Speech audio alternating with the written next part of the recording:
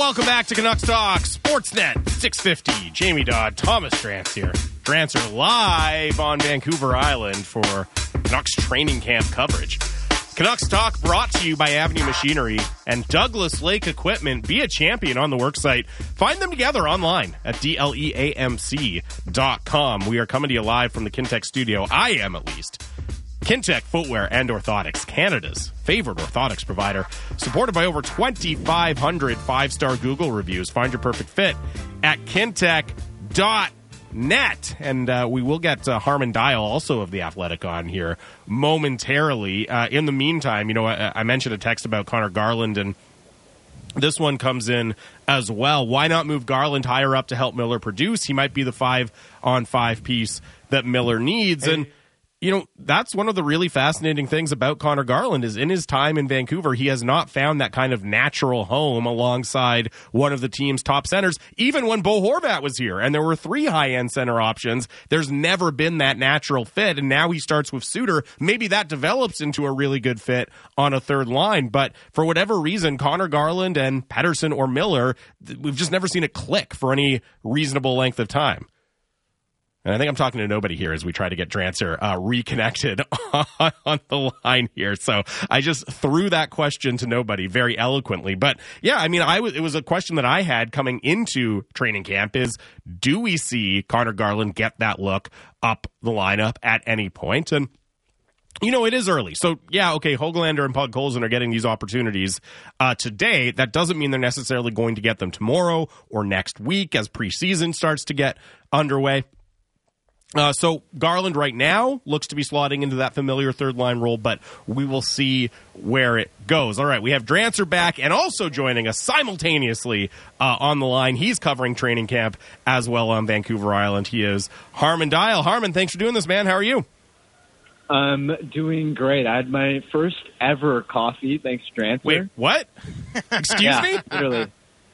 You've never had coffee before until today? Never. Not until today. Drance convinced me last night that it's worth a try. So we'll see how the day goes. So how you doing? How you doing, buddy? Can I give context here? Harman was like, I sometimes wake up in the morning and I feel a little sluggish, and I have to go through my optimal routine to like get really focused in the morning. And I said, you know, I have a solution to that. It's called have a cup of coffee. So what was like? I need this is going to derail the whole thing. This is incredible. But what was the order? How did you take it? Tell us everything about your first coffee experience, Harman. Drance took care of it. He ordered a small double-double, and I didn't even know what a double-double was. I'd obviously heard of it, but I didn't know. Like, I literally had to ask, like, oh, are the sugars already in? Do you have to add them in? And it was, it was interesting. And yeah, he just made the order, and I, had it. And honestly, maybe I didn't have enough, but I felt totally normal, just like any other day. So. Oh my goodness, this is fascinating. Drance, cultural education. Drance pushing product on Harman Dial. I got just the thing for you, buddy. Let me show you. I'll even buy you the first one. All right. Well, that's a delight. I'm glad your first coffee experience is going well so far.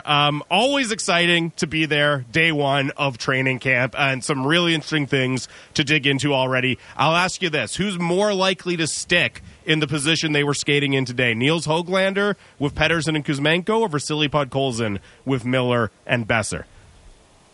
That's a really good question. I think I lean towards Höglander right now for two reasons. Number one, I think stylistically, when you look at all this sort of depends on when Mikheyev comes back, because he could obviously be a strong candidate there. But until he comes back, Höglander with his speed, his disruptiveness on the forecheck, how he can win battles and sort of be a missile as the F1 first forechecker in, you're kind of able to replace a lot of those strengths that Mikheyev brought to the table. Now, obviously, Mikheyev is significantly better defensively.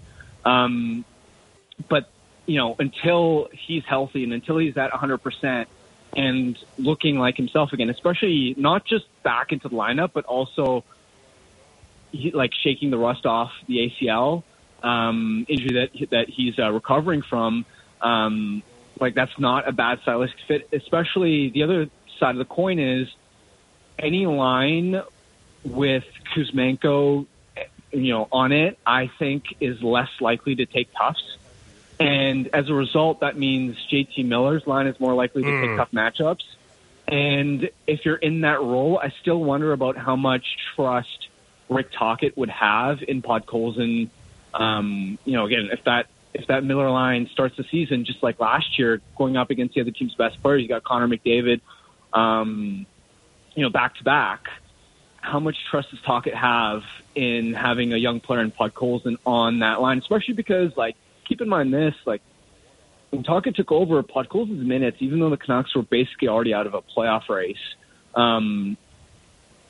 they weren't very high. And that would have been, a lower stake situation to ramp up his minutes. So I think that was sort of interesting. And obviously Podkolzin is a more reliable defensive player than Höglander. I just think that spot with Pettersson and Kuzmenko is, as it stands right now anyway, more likely to get the soft matchups where a younger player who's still learning the ropes is more likely to be trusted a little bit.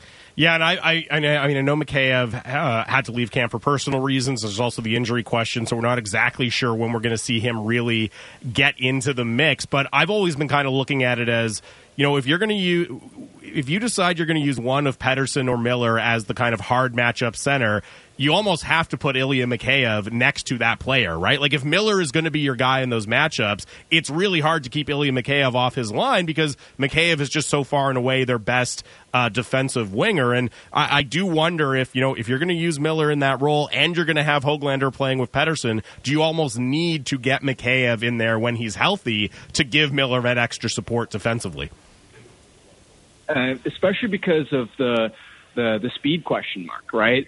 You look back at last season and how much that Miller line struggled playing against top lines, I think a big part of it was, it was Pearson, Miller, and Besser. Like, that's a slower line, and obviously it should help that Brock's, definitely looks like he's in fantastic shape, so he should be quicker and hopefully better defensively. But Miller is not the fastest guy either, so it could help to have Mikheyev's speed there. Obviously, again, the big X factor here too is how much of that speed are we, are we going to get? How close to 100% is he going to look when Mikheyev does return to the lineup? But absolutely, I think that Miller line, if it's playing tough, needs a smart, speedy, disruptive, two-way checking type of winger on it. And the other thing to sort of keep in mind is, Podkolzin as a winger is a lot easier to slide up and down the lineup on many different lines because of his size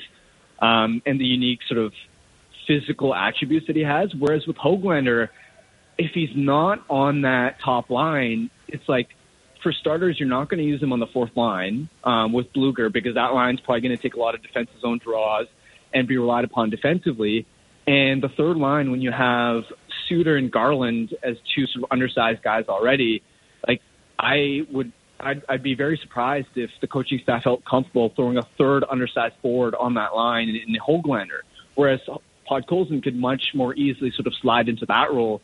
So I just think Podkolzin's a more versatile player too, just in being able to slide up and down the lineup. So, that's one thing to add more so on the first question, but.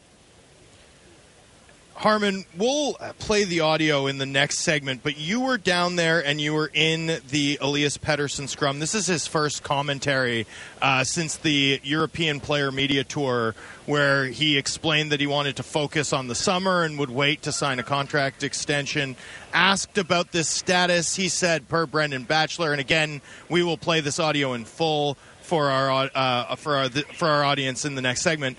It's not a distraction. You guys make it a distraction. I've got one more year left. I'm happy now, but I just want to focus on the season, my teammates, and just come out with a good start with the team. What were your takeaways from Pettersson's commentary? Yeah, it was about what I expected, right? I think Pettersson, over the last year in general, has typically been pretty guarded and very careful and calculated with how he speaks and really not wanting to say the wrong thing. So when you ask him about the contract situation, and like it's just the sort of thing where he's so careful about not wanting to say anything controversial or create headlines or just really say anything too revealing or interesting. So it was a pretty stock question, and you can tell that he's not thrilled, I think, with the idea of being, asked about, the contract situation. And the thing is, he's going to have to presumably deal with it, when he goes out on the road. He goes to, markets like Toronto. Toronto in November, and, I don't think that he is going to like it very much. And I don't think we're going to get a whole lot out of him in terms of him actually opening up and giving legitimate insight into how he's thinking. And so if you're a Canucks fan, it's just, I think the actions are actions in the club's direction, and how they perform this season is going to be a lot more revealing than what Pettersson actually says about the contract situation. Yeah, so I wasn't in the scrum. I was up here on the radio. So do I get a free pass to try again, do you think? Or No, I don't think so. Well, I'm going to. Regarding what we've seen at camp, we're seeing Baines play with Garland and Puce Suter. We're seeing Podkolzin get a look with Miller and Besser. We're seeing Höglander get a look with Pettersson and Kuzmenko. And even like McWard with Soucy and Juleson with Hughes and sort of further down the lineup. Can we read less into the choices Vancouver's coaching staff has made to open camp this year than in previous years? Is there a chance that this is a more overall developmental focus that we're seeing from Tocchet? Yeah, that could very well be a possibility, especially when he was asked, just the other day about constructing lines and how much we should read into it. Tocchet sort of said that, at least in forward lines, that he sort of thinks about constructing them in sort of duos, right? And then the third guy is maybe, could just be a guy that's given an extra look for development reasons or whatnot. So it's like, when you stick somebody like Baines on, alongside Suter and Garland, it's pretty clear that Suter and Garland are the established duo.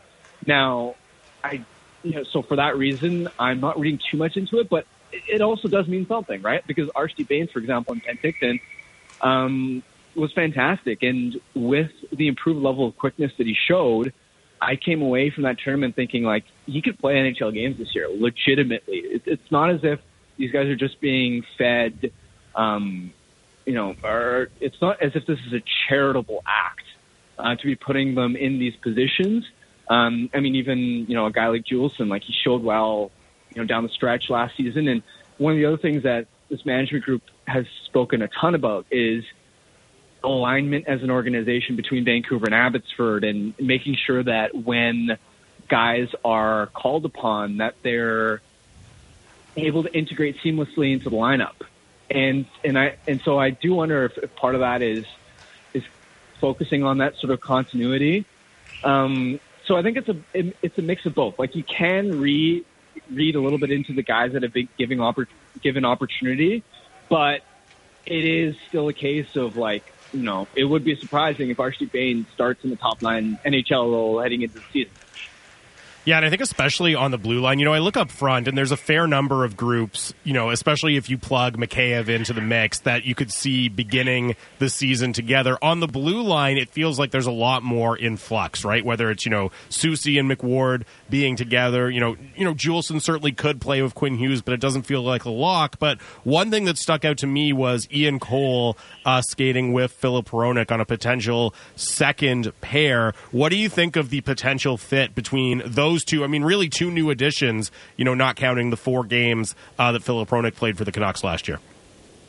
Yeah, I mean, if you're playing Cole with Hronek, then I think it's pretty fair to assume, despite what we've seen from the D pairs, that Soucy will play on the offside with Hughes. And if you have that sort of top 4 setup, it's going to be really fascinating, because if you end up with Hughes and Soucy, especially with Soucy having a cannon of a shot and playing the right side. There being extra shooting opportunities, especially the one-timer option opens up, which could be a dangerous threat in the offensive zone.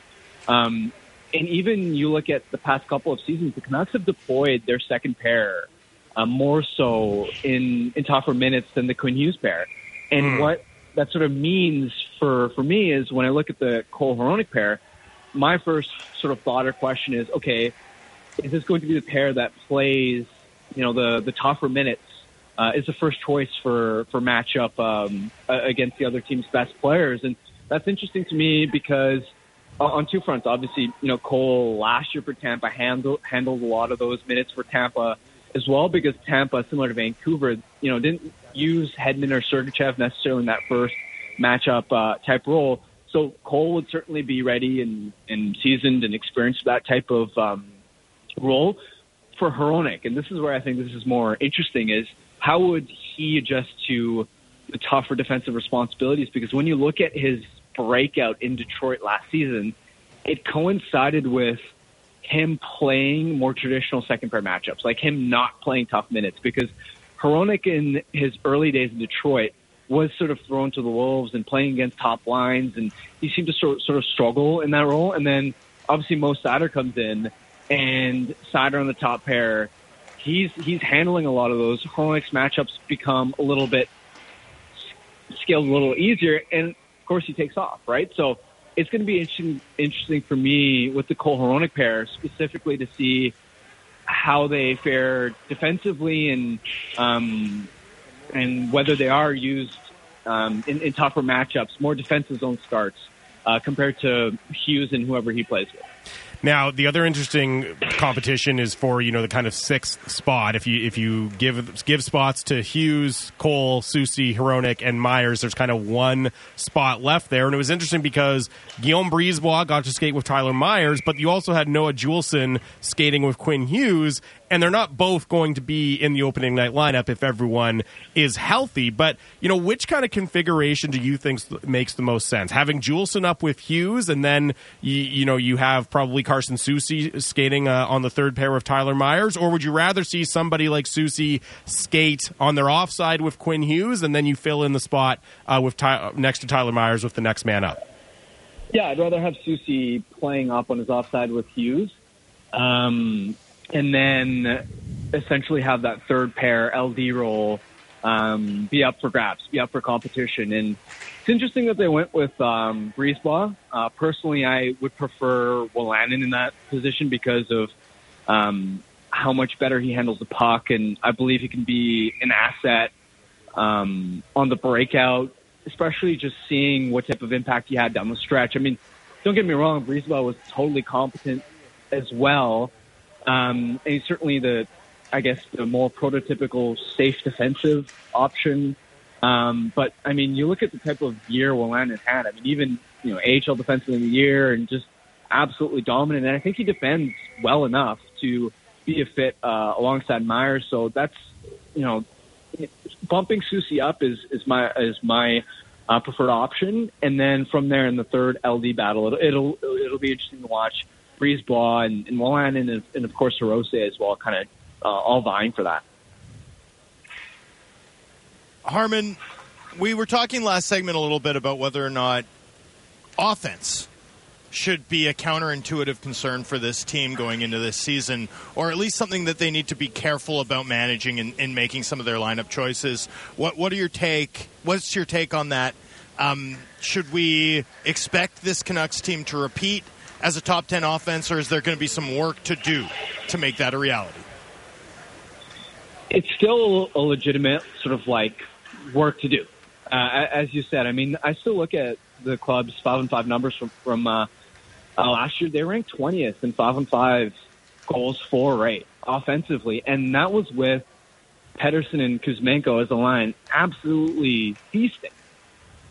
Which essentially means that from lines 2 to 4 at 5-on-5, this club was really, really struggling to generate enough offense at even strength. And even when you look at the underlying, I mean, they were 25th in generating shots for offensively. So it's still they need to create more. And the other thing to keep in mind too is that was predominantly under Bruce Boudreau, who employed a much freer, probably more aggressive style, which wasn't as focused on defensive details compared to what Tocchet is going to be implementing here. So it's like that was 20th despite a more loosey-goosey type of structure and system. So it is something that I'm going to be keeping my eye on, especially too with the power play and seeing how does this group adjust without Bo Horvat in the bumper,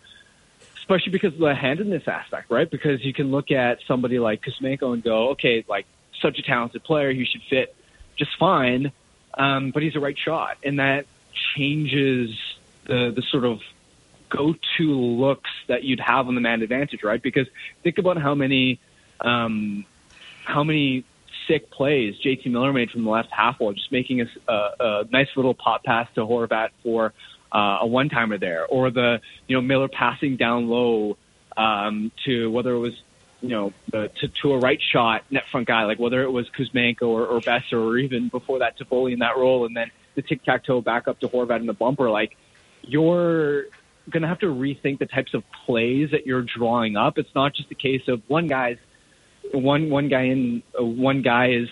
It would have been a lot more of a seamless fit if you had a ready-made left shot, but you don't really. And so that's the power play and seeing how the top unit adjusts is going to be something to keep an eye on as well.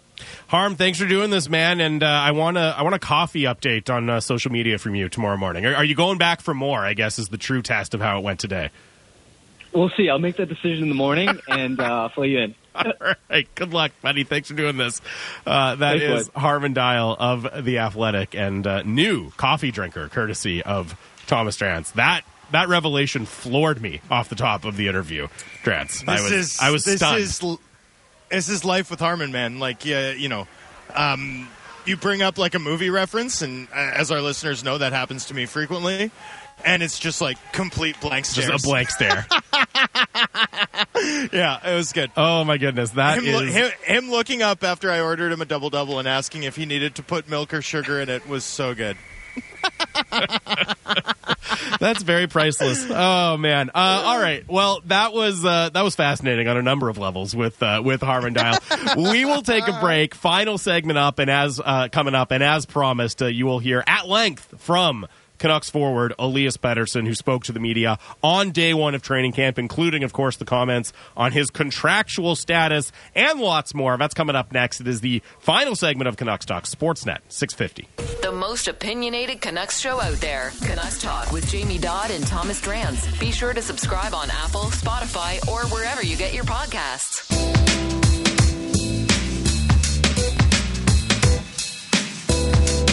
Welcome back to Canucks Talk here on Sportsnet 650. Jamie Dodd, Thomas Drance, live from the Kintex studio. 650 is the Dunbar Lumber text line. Dunbar Lumber with 3 stores to serve you in Ladner on Bridge Street, or Dunbar Lumber Express at Ladner Center, or Arbutus in Vancouver, online at dunbarlumber.com. Final segment of the show. Drancer, of course, on location at Canucks training camp. I'm holding down the fort here at the Sportsnet 650 studio. Still time to get any questions on your mind. Anything we haven't hit from day one of training camp in, you can hit us up 650. But as mentioned, of course, one of the big attractions, I think, of today was always going to be hearing, for the first time since he's back in town, for the first time, as you said, Drancer, since the European media tour, when he made the comments to Elliot Friedman about waiting to see how this year goes before he signs. First chance for Elias Pettersson to talk to the media. First chance for us to hear more from him on that. And he spoke at length about that, about a whole bunch of different things. Here is Elias Pettersson. I think it was good. I think we right into systems, how we want to play, how we want to play out there. So, yeah, it was good. How are you feeling? I feel good. Had a good summer training. I'm excited to be back, and, yeah. How much wiser are you now, just with age and experience, in terms of your off-season workout and knowing what you need to get prepared for a full season compared to the first couple of years? Yeah, I think you're right on. I mean, I've got a little more experience now. I played, going into my 6th season now. Know what to expect. I know what I've been wanting to work on, and worked hard this summer. 6th season. It goes by pretty quickly. It does. What was the priority for you off-season-wise? Training? I mean, it's the same as always. Trying to get stronger, trying to get faster, get some more muscles, and better overall. Have you added any weight or strength noticeably from your end? Yeah, weight is up a little bit. How about the opportunity for Niels to be on your line the first day of camp? Are you excited for him? Yeah, very excited. I mean, he's an amazing guy. He works hard. So good opportunity for him, obviously, but I think he's more than ready for it. Niels, what does he bring to you as a player? I mean, both him and Kuzmenko are very good down low, around corners to protect the puck, create space. So that gives me a little more ice to work with when I get the puck. So they brought in a few new penalty killing forwards, and you got a lot of PK work last year. Is that something that you want to do and feel like that you should be doing on this team? Yeah. I don't think we've had a chance to talk to you since Quinn was named captain. What are your thoughts on him now being the captain of this team?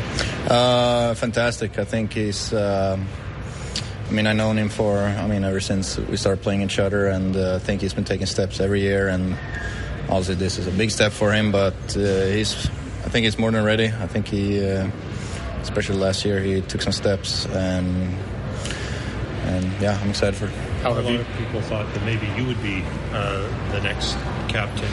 I presume that there was a lot of discussion with staff and Quinn before it happened. Were you able to be entirely happy for him? Were you disappointed at all? Quinn is the captain, and I'm very happy. Are you happy to have me? I had it last year too, so I'm very happy. Quinn is captain, I'm assistant, so yeah. Your agent said he saw a lot of growth in you in last season and also in the summer, and he said it's not like you weren't working hard the previous summers. He said you're at another level now. Do you feel like you've come a long way just as a professional, like in the last year or so? Yeah, I've always tried to work my hardest. I'm always trying to get better, and I think this summer, when I didn't play Worlds, I had a little more time to train. And the progress I did this summer with gaining some weight, muscles, etc., was the biggest one so far. Last year was such a good season for you. Do you think there's actually another level to your game? Yeah, I hope to think so. I always think I can become better every day, and I'm very happy, obviously, with my season last season, but I always like to think I got more in me. Obviously, you arrive here without a contract extension, and I know you talked to Elliot Friedman a couple of weeks ago, but our first chance to talk to you. So that's the same question? Yeah, pretty much. Maybe a different answer. We'll see.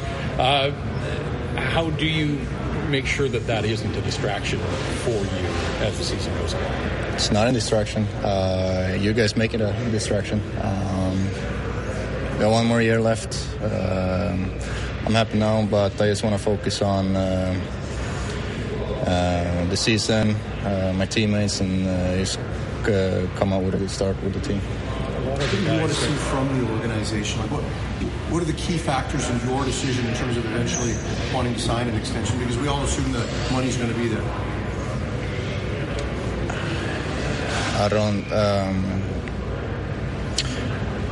I'm just here to play to win. I got 1 year left in my contract. That's all I want to say. So is it just about winning, or is there more about the organization and just kind of how it handles itself and things like that? Or is it just? I'm excited for the season. Have you set any personal goals for yourself for the season? Like how many goals you want to score, that kind of thing? No, I don't usually set up goals, how many points I want to score, etc. I'm just trying to bring my best effort every game and be the best player I can be. A lot of the guys have remarked on how different the vibe is around the team this year compared to the stage last year, where there was a lot of distractions, was the one word that Connor Garland used. Do you feel that as well? Like, is there a certain maybe singular focus that the group has, or less distractions now than what it felt like a year ago? Yeah, I think so. We think especially the way we ended playing yesterday when Tocchet came in, we had a good end of the season with him, and now to start with that, continue building it, I think will be very good for us and the group. Demko said yesterday he thinks this has to be the year for this group. You guys have been together a few years now. Yeah. There's only so many chances you get before something changes. Do you feel that as well? Yeah, definitely. I mean, we all live in the moment, and we want to make the most of it. And I think we have a good chance. We've been... I think we're a little more depth now in the group, and but I mean it's up to us to continue building every day and try to become the best team we can be. Like Andre Kuzmenko had a big offseason in Bali. I'm curious what you think of your line mate here, how he's looking on day one. Yeah, I mean Kusi. He had looked like a very fun summer. So I'm excited to play with him again. He looks better, so yeah, very excited. How about home in camp on the island? Do you guys like coming to Victoria? What's the mood there? It's great so far. I think I was here my second season, and excited to be back. I think it's good for. I guess we have some Canucks fans out there as well. So yeah, it's good. It's fun. The organization didn't have a ton of money to spend in free agency, but it felt targeted. Barry asked about penalty killers, adding Cole and Susie as well. What do you think of the work that was done to sort of surround the core group that's here? Yeah, I think the front office did good this free agency to give us more depth, get some good players in, and I like our team. I think we can do some good things. Last year on the power play, you guys had Bo in the middle, and he's such a weapon. How much do you guys have to rethink and approach the power play that you don't have Bo? Yeah, we haven't had any power plays yet or practice it, but we got. Bo's gone. That chapter is closed, but we got other good players that can fill in and or do other plays. So we'll figure something out. You've been a staple kind of on that right side on the power play. Do you feel like you'd be better off kind of moving around and getting different spots? Or? Yeah, I think so. I can. I like to think I can score from all positions on there. So, but it comes down to us. At the end of the day, we want to score whenever we get a power play, and if that's me being net front or half wall, etc. Something we'll have to look into. There's a lot of young Swedes coming into this organization, like Harry Mackey, Violander. Have you had a chance to talk to those guys, give them some advice? Just talked briefly with them, said hi, blah blah blah. Not too much, but yeah. After the way last season started, there's obviously going to be a lot of focus on you guys wanting to start this year strong. How important is the work you're putting in here at camp in terms of setting you guys up well to have a better start, and what are some of the things you need to focus on to get out of the gate better, do you think? I think it's we were playing good to start last season, but we let in too many goals. So defense is a big priority for us, and again, we did better when Taka came in, so continue building on that. We had good goaltending. I think we have something good here. That is Canucks forward Elias Pettersson speaking to the media today on day one of Canucks training camp, and plenty to dig into there, but you read the quotes that Batch had posted on Twitter earlier, and obviously the big question about his contractual status and his decision to wait, and again I'll read them here courtesy of Batch on Twitter. It's not a distraction. You guys make it a distraction. I've got one more year left. I'm happy now, but I just want to focus on the season, my teammates, and just come out with a good start with the team. And I also thought that it was interesting, Drancer, that he declined. He was specifically asked if he could, offer any specific criteria. Hey, what's going to influence your decision, right? Is it just about the team winning? Are there other factors? What's going to go into it? And, he very, very much declined to get into that and just kind of reiterated, I'm here to play to win. I've got 1 year left of my contract. That's all I'm going to say. Not a surprise, but that's how Elias Pettersson chooses to deal with it. Hearing it in context, what did you make of Elias Pettersson's answer? Well, hearing it in context is actually very different for me than hearing just the snippet. So Batch during the commercial break before we interviewed Harmon, played just that snippet. I thought it came off the hop. My assumption, incorrect, was that it came off the hop, and I was wildly disappointed with how he responded to it. Now, hearing the full interview in context, I'm less disappointed with it, for a variety of reasons, but among them is that at least it was consistent with the tone. Like, you learn over the course of both interviewing players and managing their interviews, right? That there's like a dead-eye look that a player who's not into having a conversation gets. Yep. A certain glaze. And, if you have basic people skills, because I'm not going to claim that I have remarkable people skills, but if you have basic people skills, you know sort of when the going is good, right? Like when to keep a guy cooking.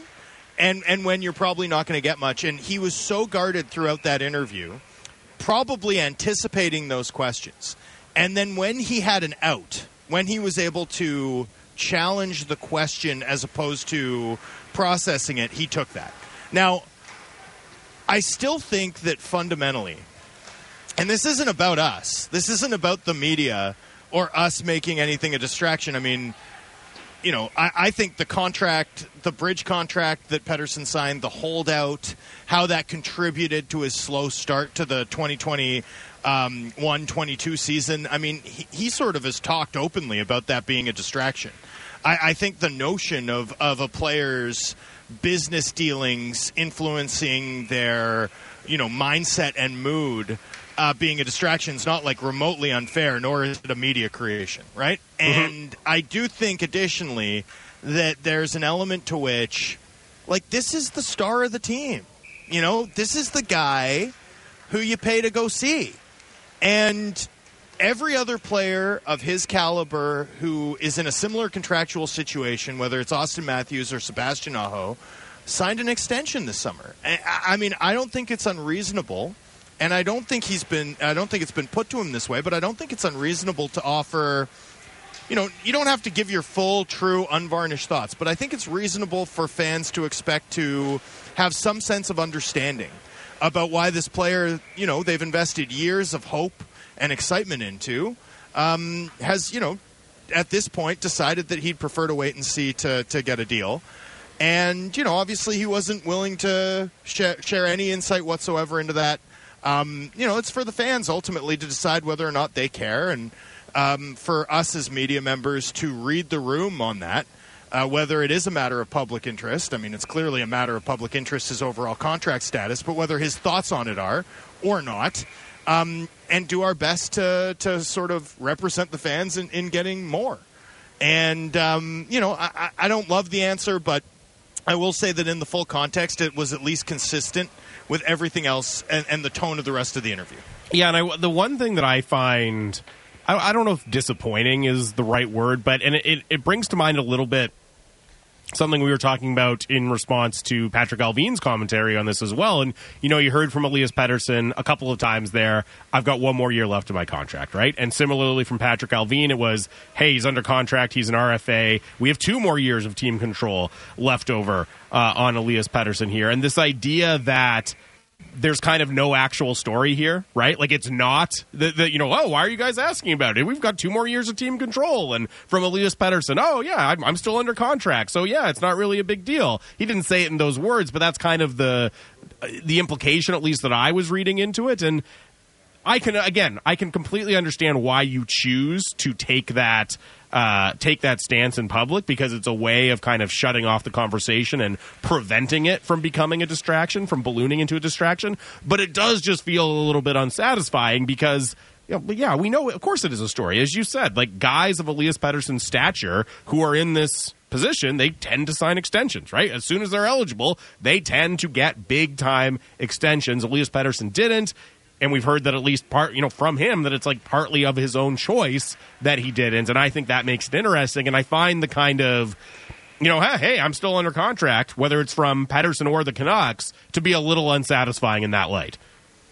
Well, and I also just love the, it's you guys, right? It's like, obviously this was a big enough deal to orchestrate a one-on-one sit-down with a big national reporter to get out ahead of this decision. Right? It's like, Yeah. no, I've already used the media to address this, and now I'm not willing to play ball. It's like, what? It's just having it both ways. And, whatever. It's not a big deal to me. I think he was going to get asked about it again. And one thing that I'd like to hear it put to him this way, right? Which is, you've made your decision, and obviously you don't want to talk about it and don't want it to be a distraction. But what do you want the fans to understand about why you've decided to wait and see? That would be what I'd like to hear, like how I'd like to hear it put to him and hear what his response is. One thing that I know about Elias Pettersson from dealing with him at length is he really does care about the fans in Vancouver. And I think if it's explained to him that this is a matter, of like deep interest to Canucks fans and they just want to have some sense of why, I'd be curious to see how he'd respond to that. Yeah, it's an interesting way of framing the question. And I mean, of course, everything consistent in as long as we've been talking about Elias Pettersson extension is a kind of fundamental goodwill towards the city of Vancouver that exists from Elias Pettersson, right? Like that's kind of been a bedrock part of this conversation. I think that's an interesting way of framing it as well. 650. Anything else? I mean, obviously, look, that's what we wanted to. We wanted to hear that subject from Elias Pettersson. I do have one other thing. Yeah.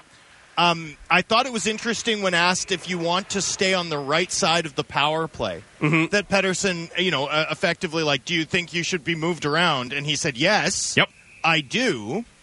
And then he mentioned all the places he could be moved around, with the exception of the one that he's most likely to play, I'd think, this season, which is the bumper. And that, to me, causes me to furrow my eyebrow, right? Like, he specifically says, we don't have Bo. Right? He specifically mentions, like, we don't have our bumper guy that we've had in previous years. We want to score on every power play opportunity. Of course, I'm open to doing whatever. I'll play. And then he's like, I'll play net front. I'll play on the other circle. And he declines to mention the one spot where the club, is most likely, like Rick Tocchet is most likely looking at it and thinking, what's the problem that I need to solve as the power play coach, right? And it's replacing Bo Horvat. I wonder if that's loaded. Like, I wonder if Pettersson knows something and didn't want to tip his hand that he might play the bumper. Interesting. If he's almost already factoring it in, like, yeah, I'm not going to list it. And I'm not going to list it as a place I could move to because I might already be there.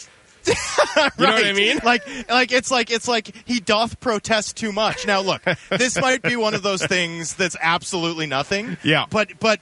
Over time, as a reporter, your ears perk up and you try and read the man, right? And I just thought it was interesting that he was like, I'd play anywhere, and then listed all the spots except the bumper after mentioning that, like, replacing the bumper spot, is obviously going to be a priority for the new power play. Like, that to me is just fascinating, and it may be absolutely nothing, but I wonder if it's more than absolutely nothing, especially because, with Hronek and Hughes, right, a big right-handed shot added to this Canucks power play. If you were going to try going with two defensemen, right, and then Kuzmenko, Pettersson, Miller on the power play, I think you'd shuffle the deck in a way where I don't think you're taking Miller off the half wall, given how much he initiates as a playmaker, right? I don't think you're taking Kuzmenko out of the net front, given how uniquely well-calibrated his skill set is to that spot. Wouldn't that necessarily, like, if the club was planning to go 2D, wouldn't that necessarily result in Pettersson in the middle? Yeah, it could. And so I just thought that was one where, he was like, check raise. Or like he was like raising there, and I was like, you don't have it. At least I'm willing to call based on the idea that I don't really think he's got that pair of aces. Well, and I just think overall the answer of basically, yeah, I'm totally open to moving around. I mean, I think that's been, even when the power play has been clicking, I think if you polled fans, like, what do you want to see more of on the power play, it's more fluidity, right? Less, okay, these are the spots, these five guys play in, and they go there and they stand there, and there's no real there's no real movement within those spots. And look, I mean, I get why they ran it that way. It's because those guys are all really good in those spots. But I also think, as you try to find ways to get the absolute most you can out of the power play, and you have to change it anyways. You don't have that absolute go-to move of Bo Horvat in the bumper, so you got to look for kind of a new fastball anyways. I like the idea of introducing more of that. I don't think it has to be, okay, you play the bumper now, and you're never leaving the bumper spot, Pettersson, right? I think you look for those opportunities, and you look for those wrinkles you can mix in at any given time. 650. What about the captaincy question? I thought that was an interesting response, and that was, I believe, was our guy Ian McIntyre asking him if there was any disappointment, and that he wasn't the captain, that Pettersson wasn't named captain. Pettersson was pretty up front. I'm just very, very happy for Quinn Hughes, and I'm happy to be wearing the A. And as you said, like, you can kind of get that vibe from a player sometimes, Drancer, where they're not totally thrilled to be answering questions from the media, and that's one of those things it's a lot harder to have that vibe when you're the captain. I think we kind of got a good glimpse today of why Quinn Hughes was the ultimate decision there. Oh man, what a relief. Could you imagine? Yeah. Could you imagine if he'd just been like, oh man, I was so excited to not be the captain. What a relief for me. No, and I don't even know if that's how he feels. Like, I'm just absolutely kidding. But Look, I think Harmon put it well in the previous segment, right? Like, through and through, this was a player unwilling to make headlines. There was no question asked where he sounded bright. And you can get Pettersson where he's really engaging. Like, this is a funny guy. This is a guy who's, I've covered him for 4 years now, and he's given me a lot of good material over the years, and I've also had some interviews with him like this. But there was just nothing in that availability that was bright, that he seemed excited about. And I just think it was the tension of making your first media appearance, given the stakes, and given the fact that whether it's a distraction or not, right, this is a big enough question that clearly there was thought put into a media strategy of how to handle it, right, previously. And so, I just think he was playing defense, and I guess what we saw with his availability today is maybe why he finished 7th in Selke voting last season. Yes, an expert defensive performance from Elias Pettersson. All right, that's going to wrap it up for us on day one of Canucks training camp. We will, of course, be back tomorrow. Drancer will continue with the live reports on day two. Day one was fascinating. I can't wait to see what we have to chew on tomorrow. Thanks for listening. Bick is coming up next with the People Show. He will continue to dive into training camp for the Vancouver Canucks. It is Sportsnet 650.